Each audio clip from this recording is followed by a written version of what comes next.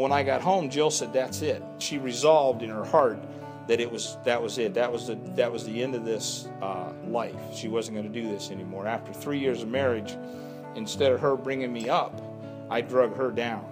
And she couldn't live with the violence and the drunkenness and the partying. So I come home from work one day and I walked in and she goes, I'm leaving. I go, what do you mean you're leaving? She goes, I'm going back to Ohio. I said, when are we going? She goes, well, we're not. She goes, I'm going back to Ohio and I'm going to stay with my grandparents. She goes, if you want to come, you're going to have to start going to church. And I went, oh man, this is like way out there for me. I was like, the church people are weird. Like I wasn't. I'm trying to get my life together. And I thought this church thing would give us a chance. But I always stood or sat in the back row right by the door, and when the pastor would give the benediction and say amen, out the door I would go. I didn't have much relationships. When she had Cassidy, she stayed home, and I went to church by myself. So I went into the church, and I stood in the back like I always did, and listened to the service, and then after it was over, I turned around to walk out the door like I always did, and this little silver-haired lady walks up to me, and she goes, I don't know who you are, but the Lord told me to come over here and tell you He's going to take care of your problems. I was like, okay, that's kind of interesting. And I didn't pay much attention to it. And then I left, I didn't give her much thought. I came back next Sunday, but next Sunday I remembered it, and I thought, well, I'm not hiding very well. The service went on, and it was over, and I stood up to leave, and I started to walk out, and this another little lady walks up to me, a totally different lady. She goes, I don't know who you are, but the Lord told me to come over here and tell you that He's going to take care of your problems. I was like, wow, this is really freaky now. And I came back next Sunday, which was September 23rd, 1984. I'll never forget it. And High Mill was set up. All the core people went way down front. Everybody got down there, and they sang real loud. It's packed, and his back thinned out. And I sat down about 3 rows in, about 2 rows back, right in this pack, and they're singing, and everybody's worshiping and praising the Lord. And the pastor did the service, and it was Communion Sunday. They had the cup and the bread, and I'm sitting there in the pew. I had my eyes shut, and I saw this hand, and his hand's coming through the darkness, and it comes right up and hits me in the head. And it was like a cloud, a breath of air went through my whole body.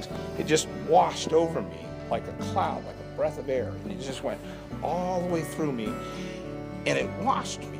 And I went, wow, I'm forgiven.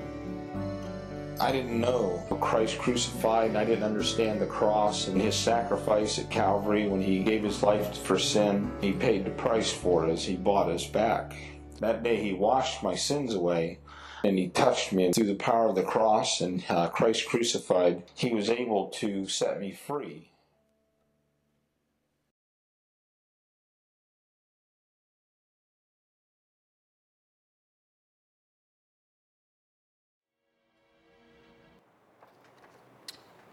Some of us are familiar with the story of Les Mis. That movie came out many years ago.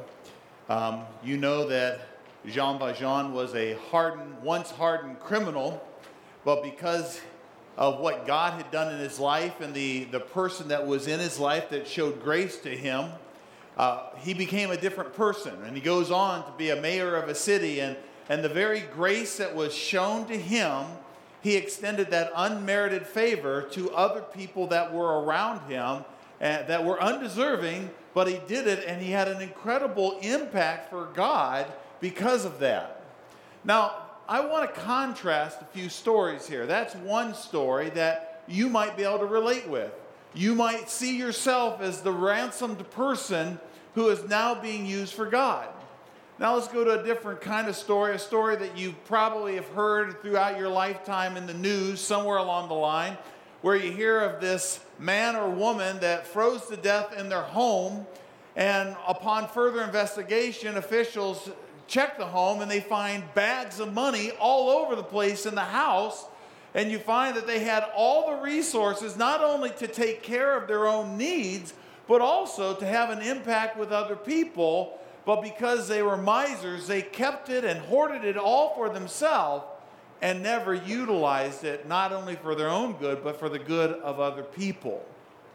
This morning I want to ask, who do you relate with the most? Now I know all of us would want to say, of course, I'm the Jean Valjean. I'm the guy that's been ransomed, and my life is being used to help other people. I hope that's the case. I hope we have 100% of everybody here today that you can say, yeah, that's my life. But I fear that possibly some of us might be in the miser category, where for the most part, it's all about us, and we haven't gotten outside of ourselves. And if we're truthful and we ask ourselves, what are we doing for God? The answer might be, not a thing. And though you would not want to relate with the last illustration, if you're honest, that's where you are. Now here's the good news. Nobody has to stay there. Nobody has to stay there. The good thing about God's grace and His redemption is that He is constantly extending a hand to us. He wants us to know what it means to be in Christ, and He wants us to be utilized for Him. And so He extends that hand of grace to every single one of us today. Today we're going to do a spiritual assessment of where we are at. You see, the last couple weeks we've been in Ephesians 1. And in the first 2 weeks, what we've done is we've looked at all the blessings.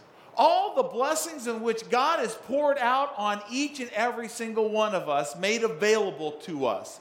And if you are in Christ, you're beginning to fully understand and utilize those resources. We understand that the Father blessed us by choosing us before the foundation of the world, before the creation of the world. We know that the Son blessed us by redeeming us, purchasing us out of the slave market of sin. He did that. He gave His life as a ransom. And we know that the Spirit of God blessed us by sealing us with His Holy Spirit. So these are the blessings that we've talked about in the last couple weeks. And as you know, we're going to Ephesians to kind of get on the alignment rack so that we can align our life with the Word of God, so that we can see where we're out of alignment and how we need to be in alignment. And so today, Paul is going to transition, and he is going to give a prayer. He is going to give a prayer. Verses 15 to the end of the chapter is really a prayer of Paul for the Ephesian believers and for you and I today. And what he's going to pray is he's going to start off with a praise, and then he's going to give a request of what he would like to see. Now, if I was to summarize that prayer and praise, his praise would be, God, thank you that these Ephesian believers really showed their love and their faith in a daily life. But I'm also praying that they would really know you, that they would know you intimately. Now, the word know means this. It means to make a thorough assessment of what you have so that it can be utilized fully. And what Paul is saying is, I want you to really assess your knowledge of Christ, that you would really assess all that you have in Christ so that it will translate in how you live your life on a daily basis. And so he's saying, I want you to assess your life. And he's actually going to give 5 assessments, 5 ways he wants them to know God better. And so it's very practical for you and I, because we can measure our life by all 5 of these things. It's very practical. Now, as we do assessment today in the Word of God, I am mindful that sometimes we don't like assessments. Now, once every 5 years, I get an assessment from my doctor, head to toe. And I want you to know there's aspects of that assessment that I don't care for. You know what I mean, don't you? Now, I go and do this assessment because it's for my physical well-being. And so when we do a spiritual assessment, it is for our spiritual well-being. Let's pray that God would use this for His glory. Lord, I pray that you would meet each of us where we're at. Help us to see what your heart is. Help us to realize what you desire of us. And Lord, you always want that which is good for us. You always desire to provide for us and to protect us because we're your kids. And Lord, help us to allow that truth to sink in, that you would never do anything that would bring harm to us, but that you always want to guide us and direct us towards safety. And so, Lord, we pray, Father, that as we understand what you want and you desire, that we would be honest with ourselves in our lives. In Christ's name, amen. Let's start off in chapter 1, verse 15, where he says this. He says, "For this reason, because I have heard of your faith in the Lord Jesus Christ and your love for all the saints, I do not cease giving thanks." When he says "for this reason," he's linking back to the previous blessings that have been given. He says, "For this reason," I'm linking back to this. In light of all that God has given you, this is what I want to pray. And so he starts off, he says, "I have heard of your faith in the Lord Jesus and your love for all the saints. And for this I continually give thanks." Two things that they were noted for by Paul: their faith and their love. Let's understand that, and let's see if it's true of us as well. Now, it's interesting, in the original language, before the word faith is a preposition. And this preposition is not in the English translation, but it should be. And the preposition it means down alongside faith. That's what it should read. It doesn't flow in the English, so therefore they have left it out. It should read, "I praise you, I've heard of your down alongside faith in the Lord Jesus Christ." Now, this wasn't a saving faith. He's not talking about salvation. He's talking about our faith that we're living out on a day-to-day basis that should be a down alongside of faith. This was a faith that was being observed by those that were outside of Christ, those that were in Adam, so to speak, and also those within the body of Christ. And he's saying, this wasn't I kind of see how you love Jesus type of faith. No, it wasn't that. It was, no, I completely see Christ in you, because it is so evident that you are so in love with Jesus because you've come alongside of me. I've seen you come alongside of others. It's that kind of faith. Now, please note that when he gives this kind of description of faith, he's not talking about an event. He's talking about a daily process. And sometimes we look even at church as our outreach as an event. We're going to have an outreach event of feeding teachers or doing things during the summer. No, those things are good, but it's only good when we accompany it with an everyday faith that's lived out amongst our community and the people that are around us. That's why we're doing this marketplace ministry, because anybody in any occupation, we want to help equip you so that you live out your faith. That's what he's talking about here. Then he says, your love. Now, the word for love in the original language is unconditional love. It mirrors the unconditional love that God's love gave us. God's loved the world. He unconditionally loved the world. He demonstrated his love for us while we were yet sinners. He died for us. We are to mirror the unconditional love that the Father has demonstrated to us. Now, please note that unconditional love doesn't mean we love lovable people. Now, I wish it was just that, but it goes way beyond that. It means that we love the people that are unlovable. The good, the bad, the ugly. We accept it and we understand people where they're at, because that's humanity. And that's the kind of love that they were being commended for. Now, my friends, we expect ugliness outside the church. It's just going to be, that's what happens when you get a bunch of people that are in Adam, that don't know Christ, don't have the Spirit of God. That's what you expect. But sometimes it happens even with believers. Years ago, when I had graduated Bible college, I was looking to be involved in ministry. I started working with junior high, my wife and I had to do it on a voluntary basis. So I took a job working as a rehabilitation assistant at a rehab center for the disabled in Canal Fulton. Now, I want you to know the disabled folks that I worked with, they were incredible. They were incredible people. I learned a lot of lessons. And the staff were good-hearted people. But I will tell you that there was a nasty little habit that took place every single day in the slaughterhouse lunchroom. Okay, do you know why I called it the slaughterhouse lunchroom? Because if you weren't there that day, you were the object of the one being slaughtered. Somehow there was gossip. Somehow there was some kind of backbiting or accusation. And there's a gang, all this kind of stuff that happened on a daily basis. Well, I realized this, and kind of because of the demented personality that I have, I thought, let's have fun with this. And so instead of just getting angry, I thought, you know what, I'm just going to heap kindness. I'm going to heap kindness up on this. And I took some of the worst offenders that were guilty of this, and I tried to apply Romans 12 that says, if you see your enemy hungry, go buy that person lunch. Or if he's thirsty, give him a drink. Your generosity will surprise him with goodness. Don't let evil get the best of you. Get the best of evil by doing good. So I wanted to apply that. Well, I believe that that's the kind of love that Paul is commending the Ephesians for. A love that says, I'm going to love you no matter what. I don't care what's going on in your life. I know that you need that love. And so that's what they were commended for. Please note that this love was also not a one-time act. It's on a daily basis. So that's what they're commended for. How about us? What is God seeing in our life? What does he see in our faith, in our daily faith, in our daily love that we have? What is God's evaluation? I hope that he would say, I commend you for your faith and your love. Now we move on to the prayer. Take a look at verse 17. He says, remembering you in my prayers, that the God of our Lord Jesus Christ, the Father of glory, may give you. Now he's going to tell them what he wants the God of the Father to give them.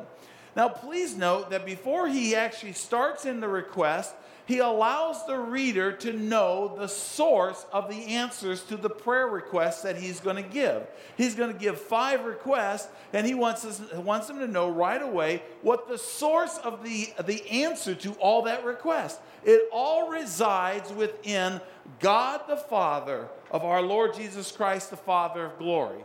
He is the source of the encouragement. He is the source in which we were to get our answers. We don't have to go looking for the answer somewhere else. That's where the answer is. Now, I want you to think of this in banking terms. Now, I'm not a banker. We have a few bankers in here, so I've decided I'm going to become one with my fellow banker here, and we're going to use an analogy here. And we're going to look at our old source and our new source. The old bank that we used to go to was called the First Flesh Bank of Depravity, okay? First Flesh Bank of Depravity, and when we took out withdrawals, there was nothing but ugliness that came out. There was discontentment, there was selfishness, there was all kinds of things. And that's what we were when we were in Adam. But when we came in Christ, we transferred our membership to the Keys to Eternal Life Sovereign Bank. Now, I know some of you are looking at that and you're saying, that is really dorky. I know. But you're going to remember it. And when we made that transfer, what happened in this membership in yielding our life to Christ and becoming in Christ, he gave a deposit of the Holy Spirit within our life. And that Holy Spirit allows us to make a daily withdrawal from God so that we can get the encouragement and the wisdom that we need. And that's exactly what Paul is trying to get them to realize.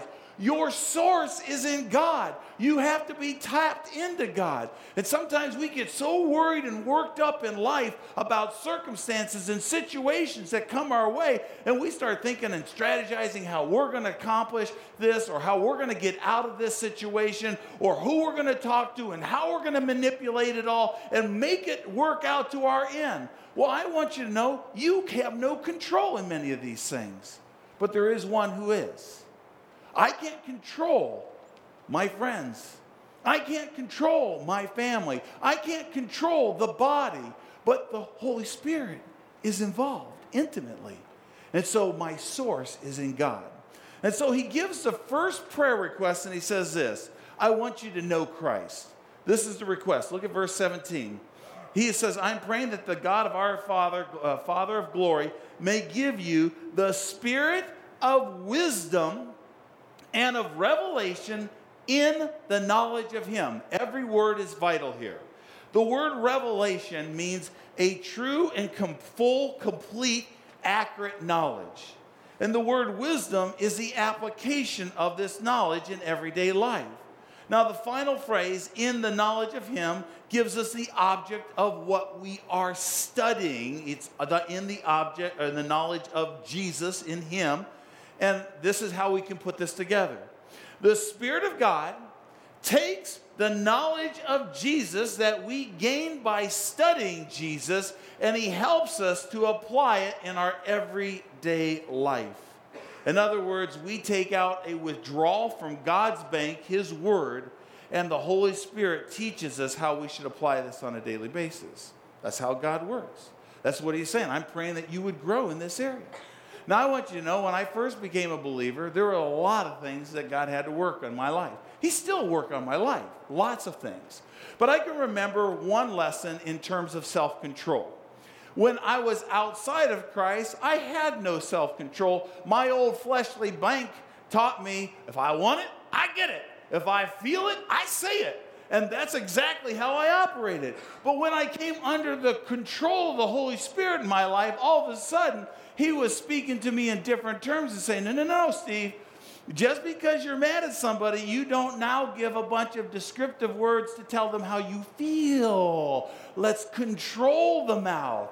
No, Steve.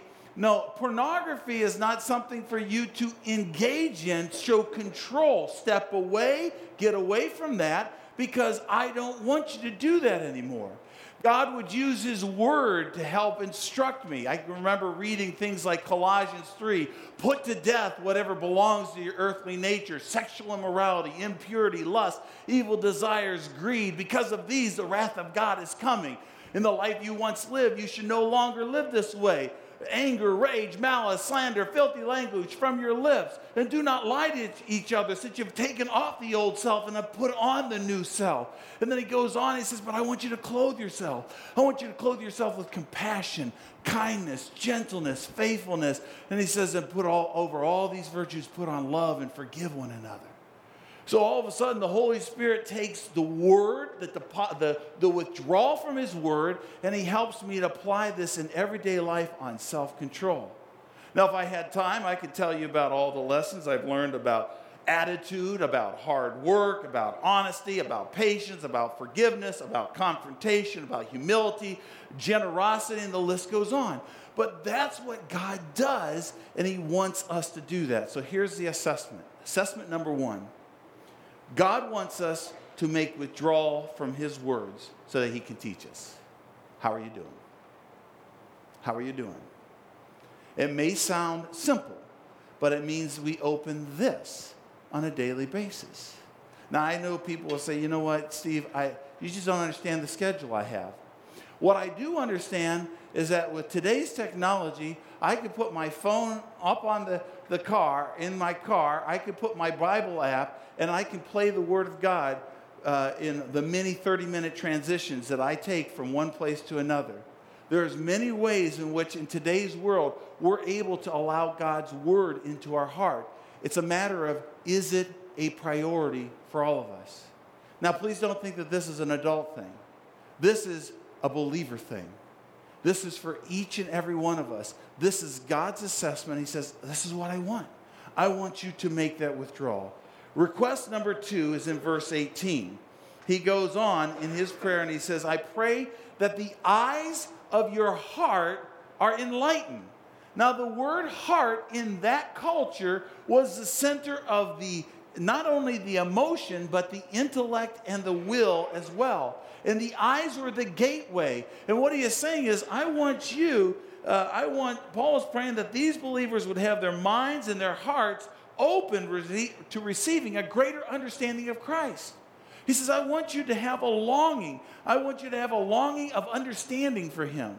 Now, he's going to give 3 specific ways that will be our next prayer request in a moment. But here's the application. Here's the assessment number 2. God wants us to have a longing for him. He wants us to have a longing for him. Over the years, I have spent a lot of time in one-on-one discipleship with individuals. And there's been times where I've had individuals come to me and say, Steve, honestly, I don't have a longing for God. I mean, I kind of want to, but I just don't have a longing for God.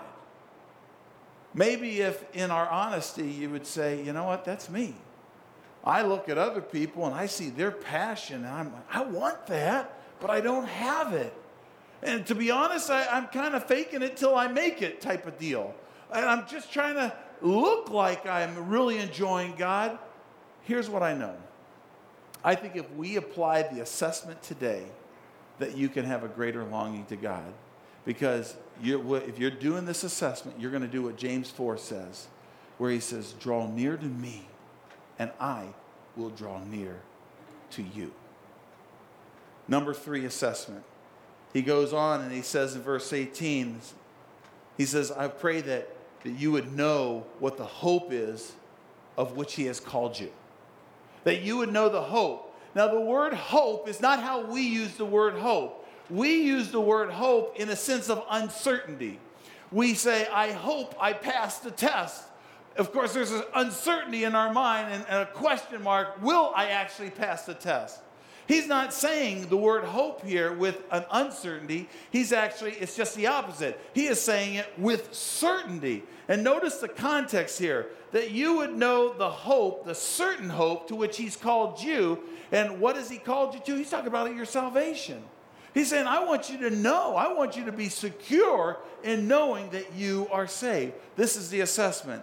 God wants us to have absolute certainty of our salvation. See, I'm speaking to some people that you've prayed to receive Christ about 20 times in your life. And I know why it is, because you accepted Christ in your life and then you messed up. And you thought, okay, I messed up, so I must have fell out of God's favor, out of his grace, so I got to pray to receive him again. And you do it again and again and again. Well, my friends, God knows you're going to mess up. He knows that we're who we are. It says in 1 John 1:9, if we confess our sins, he is faithful and just to forgive us our sins and to cleanse us from all unrighteousness. What God wants is for us to realize that if we have truly called out to him, we've believed that the Lord Jesus Christ was crucified, was buried, and rose again, and that we are totally grasping and saying, God, I need you as my Savior. If we do that, you're his. According to our passage last week, he puts the seal of his Holy Spirit. He doesn't want you perpetually doubting your salvation. It's kind of like this. When I was a kid, I was about 12 years old, I was on a swim team. And I want you to know I was horrible. But I swam nonetheless because it was a good thing for me to be a part of. And my worst stroke was the butterfly. I look like a dog with one leg drowning in the water. Okay, if you can picture that image, that's what I looked like. Well, occasionally I got asked to do that stroke in a competition. And so here I am up on the starting block, and I start, and I dive off, and I start the butterfly. I start doing the butterfly, and I mess up. Now, can you imagine if I messed up, I thought, you know what, I better start over again. And I swim back, and I get back up on the starting block, and I jump into the water, and I keep going, and I mess up again. So I go back to the starting block, I get up, and I dive off, and I do the stroke. While the race is going on, I'm still at the starting block. And some people are like that in regards to their salvation. And what God wants is, I want you to run the race. You're going to mess up. You come to me. You ask for forgiveness. I will give cleansing. My seal of my Holy Spirit is in your life. Stop doubting. Be secure. Know that you are my kid, and I'm not going to disown you. We need to know that. It's part of our assessment. Number 4, verse 18, he says, that you know what are the riches of his glorious inheritance in the saints. Now, this is incredible. Notice the word order here, that you know what are the riches of his glorious inheritance in the saints. Now, up till now, he had been talking about all the blessings that he has given us and that all the riches we have. But now he's talking about the riches that God is inheriting. Notice what his riches are. The riches of his glorious inheritance. Notice the preposition, in the what? In the what? Say it a little bit louder. Saints, thank you. And who are the saints? You are. We are. If you are a believer, do you realize you are God's inheritance? You are his trophy. You are his prize. And I don't think God gives us to do what we did to our kids all their life. Oh, you're the best. You're the awesome. You're just going to be great. No, he does this because he wants us to realize that there's a long time standing that we will have with God, and that he has a vested interest in us. If we look at 1 Corinthians 15, he says he's going to resurrect us. If we look at Ephesians 5, verses 25 to 27, it says that he is in the process of making us pure, making us holy, making us like a bride ready for the wedding day, that we would be spotless before him.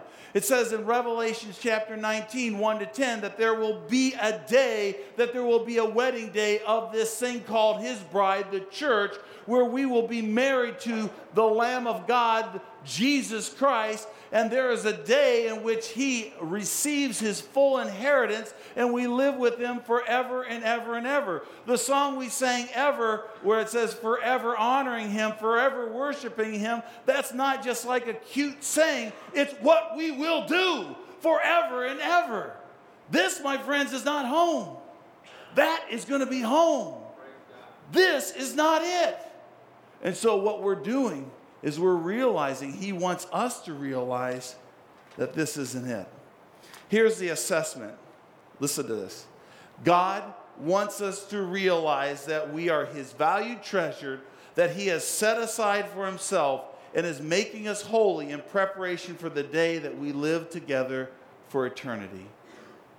Now, I'm speaking to some people that have such a low view of themselves that you live in a perpetual gloom. As a result, you find yourself unworthy before God. And as a result, you don't serve God with all your heart. Now, in this assessment, God wants you to know that you are his valued treasure, that he is making an investment into you, and he wants you to realize this, and it is about time that we start to see ourselves in the way that God sees us. Here's the question. Are you seeing yourself as the valued treasure, his inheritance? We need to. That's assessment 4. Assessment number 5 comes in this request.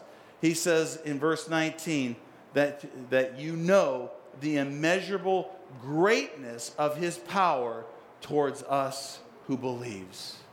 Now notice the progression here. We've gone from knowing Christ through his word, that we would long for him, that we would be secure in Christ, that we would see ourselves as a valued treasure, but now that we would see that God wants, while we are still here, for his power to work through us. This is what he says, that the immeasurable greatness of his power towards us who believes. The word power means dynamic. Here, God is directing a laser beam of his immeasurable, great, awesome, dynamic power towards us as Christ followers. And the passage goes on and says, according to the working of his great might that he worked in us. Look at the words that are used here. Power, working, might, work. All these words deal with power and energy and strength that God allows us to inherit when we come to faith in Christ.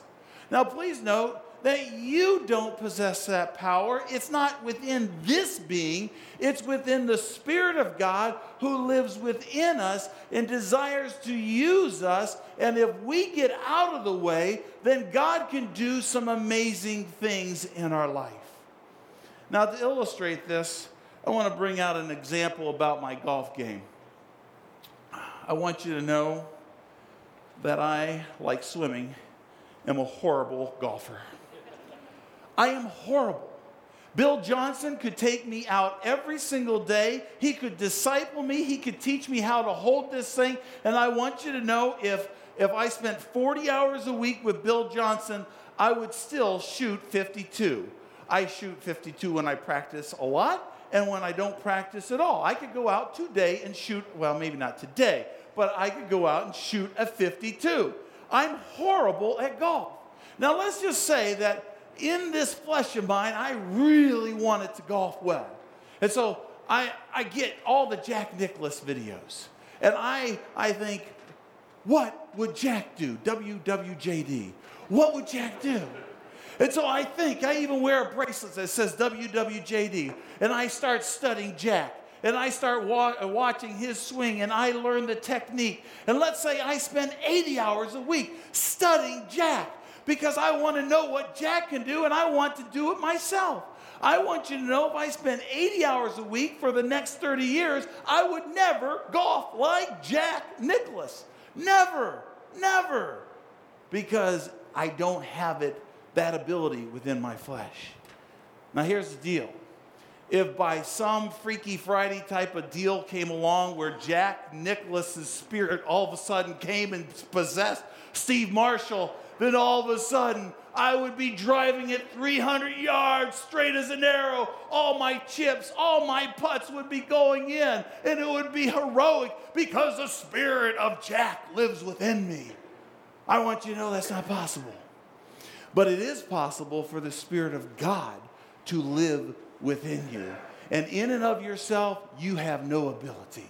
But because of God's Spirit desiring to work through you, there is a power that He wants to do in and through each and every person that is a Christ follower. He wants that. Now notice in the passage how this power is seen in Jesus. Look in verse 20. It says this, that He worked in Christ, this power that He worked in Christ, when He raised Him from the dead and seated Him at the right hand in the heavenly places. What? Are you telling me the same power that rose Jesus Christ from the dead is the same power that's at work within me? That's exactly right. Notice how else the power is seen in Jesus. Far above all rule and authority and powers and dominion and every name that is named, not only in this age but also in the one to come. What? Over all the angelic and demonic beings, this power that's in work in Christ is at work in me? Absolutely. Notice the third way that this power is seen in Christ.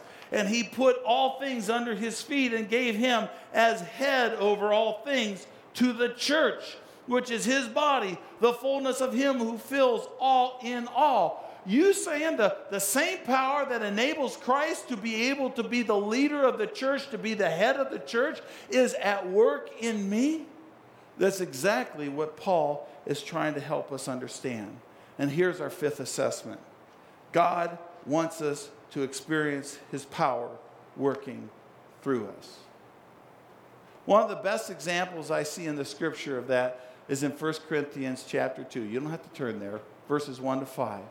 After Paul says there's not many wise, not many noble, not many influential, it's only those that are in Jesus that something can happen. He then transitions and says, guys, I want you to know I'm not writing you with wise and persuasive words. I come to you with weakness and fear and trembling. But I want you to know the message that I proclaim comes to you in power, not in my power, but in the Spirit's power as a demonstration of what God can do. And what Paul was saying was, if you hear something good coming out of me, it's not me, it's God. And I want you to know when you hear something good coming from this pulpit, or when you see something good by people setting up, or when you see a teacher teaching your kids, the good that's coming out of them is the power of God working through, and that is the joy of God. That is the joy of God, because when we understand who we are and who He is, we realize I'm nothing, He is something, so therefore He's the only one that is deserving of praise. My friends, this is the question. Are you living in the power of God? He wants to do something through you. Are you living in the power of God? Now, as we step away from our passage, I want to conclude while the worship team comes up and gets set to take us on our last song. I want you to pull out this piece of paper. It was handed to you on the way in. This is part of our assessment today. I want you to pull out this piece of paper and look at the blue side. If you have it, if you don't have it, you can grab one from the Welcome Center, but share with somebody around you. We want you to realize that as we pray over this body, and we say we want you really to have your mission in view, we really mean that. That we feel that strongly that God has equipped every single person here with an ability to have an impact. And everything that we talked about in this message that God talked about should be true of each and every one of us. But what we've done is we've said as leaders, we've said as we pray for you, there's 5 ways that we want to see success. And we can measure this in that you evaluate in your own life. Is this true in me? And we think if all 5 of these things are happening that come straight out of the scriptures, then we believe that you're going to be right in the zone of fulfilling what God desires for you. Number 1 is that you're going to pursue God. That you're going to make intimacy with God a great priority in your life. Now, some of us would say, I know that that's not true. I want to, but it's not true. Well, now you know. This is what we desire to see happen, and it is possible if you draw near to God. Number 2, that we live connected with each other. That's why we're constantly drilling with the community groups, because we believe it happens life on life this isn't just us, it's God's word. He tells us, look at the one another's, that we share with one another, that we encourage one another, that we help one another, that we use, number 3, that we use our gifts. We just saw it today. God wants to use us through the power of the Spirit, and God has given us spiritual gifts, gifts of the Spirit. And that's how you can see the demonstration of His power by utilizing the gifts that He's given you. That number 4, that we steward our life, that we aim to manage every aspect of our life, our bodies, our relationships, our time, our money, to be used for His mission, for His glory. That's what we want for every single person. And that we would also, number 5, share our grace story. He put us here and He said, go, be my disciple, make disciples, go. And so that means that as we go along, we have to share our story. Some of you say, well, I'm not ready to share my faith. Yes, you are. Day 1, you were ready to share your faith. You could be like the blind man in John who says, I don't know. All I know is that before I could not see, but now I can see. You have a story. God has given it to you. You can share that. Here's what we want to see as a church, our strategy, that we would love our community. That if we're doing these things, it's going to result in us loving our community. That it's going to result in us working together, not just here, but it's going to result in us working together with other gospel-minded churches. That we are going to prepare our team, that we're going to, as leaders, we're going to equip you for works of service so that you can get out and do what you need to do. That's why we're doing what we're doing in the Equip class. That we would plant other churches. My friends, this isn't the end. This is just the beginning. We want to see other churches in other communities and working with other churches in other communities. We want to see that. And we want to partner with others in going out with the gospel in other places in the world. This year we have a project of helping plant a church in Alanya, Turkey. Turkey is on my heart. 77 million people with only 4,000 known believers. My friends, there need to be churches there. In the city of Alanya, we're working through national partners that we've taken a lot of time. I've taken a lot of time to build relationships with. And as a result, we have a church planter named Hyrie. You can look at it in the prayer guide on the last sheet. I think you would have prayed for him yesterday or today. And Hyrie and his wife are in a city of 500,000 people. And this is the only gospel work in that city. Can you imagine? 500,000 people, only gospel work. This is life and death stuff. What we do here matters. And we need to realize we're not here playing church. We're here to accomplish something for His glory. And so as we sing this song, this last song, about our surrender, may that be our heart. May we say, yeah, God, assess me, help me to do what you want, because I want to be your servant.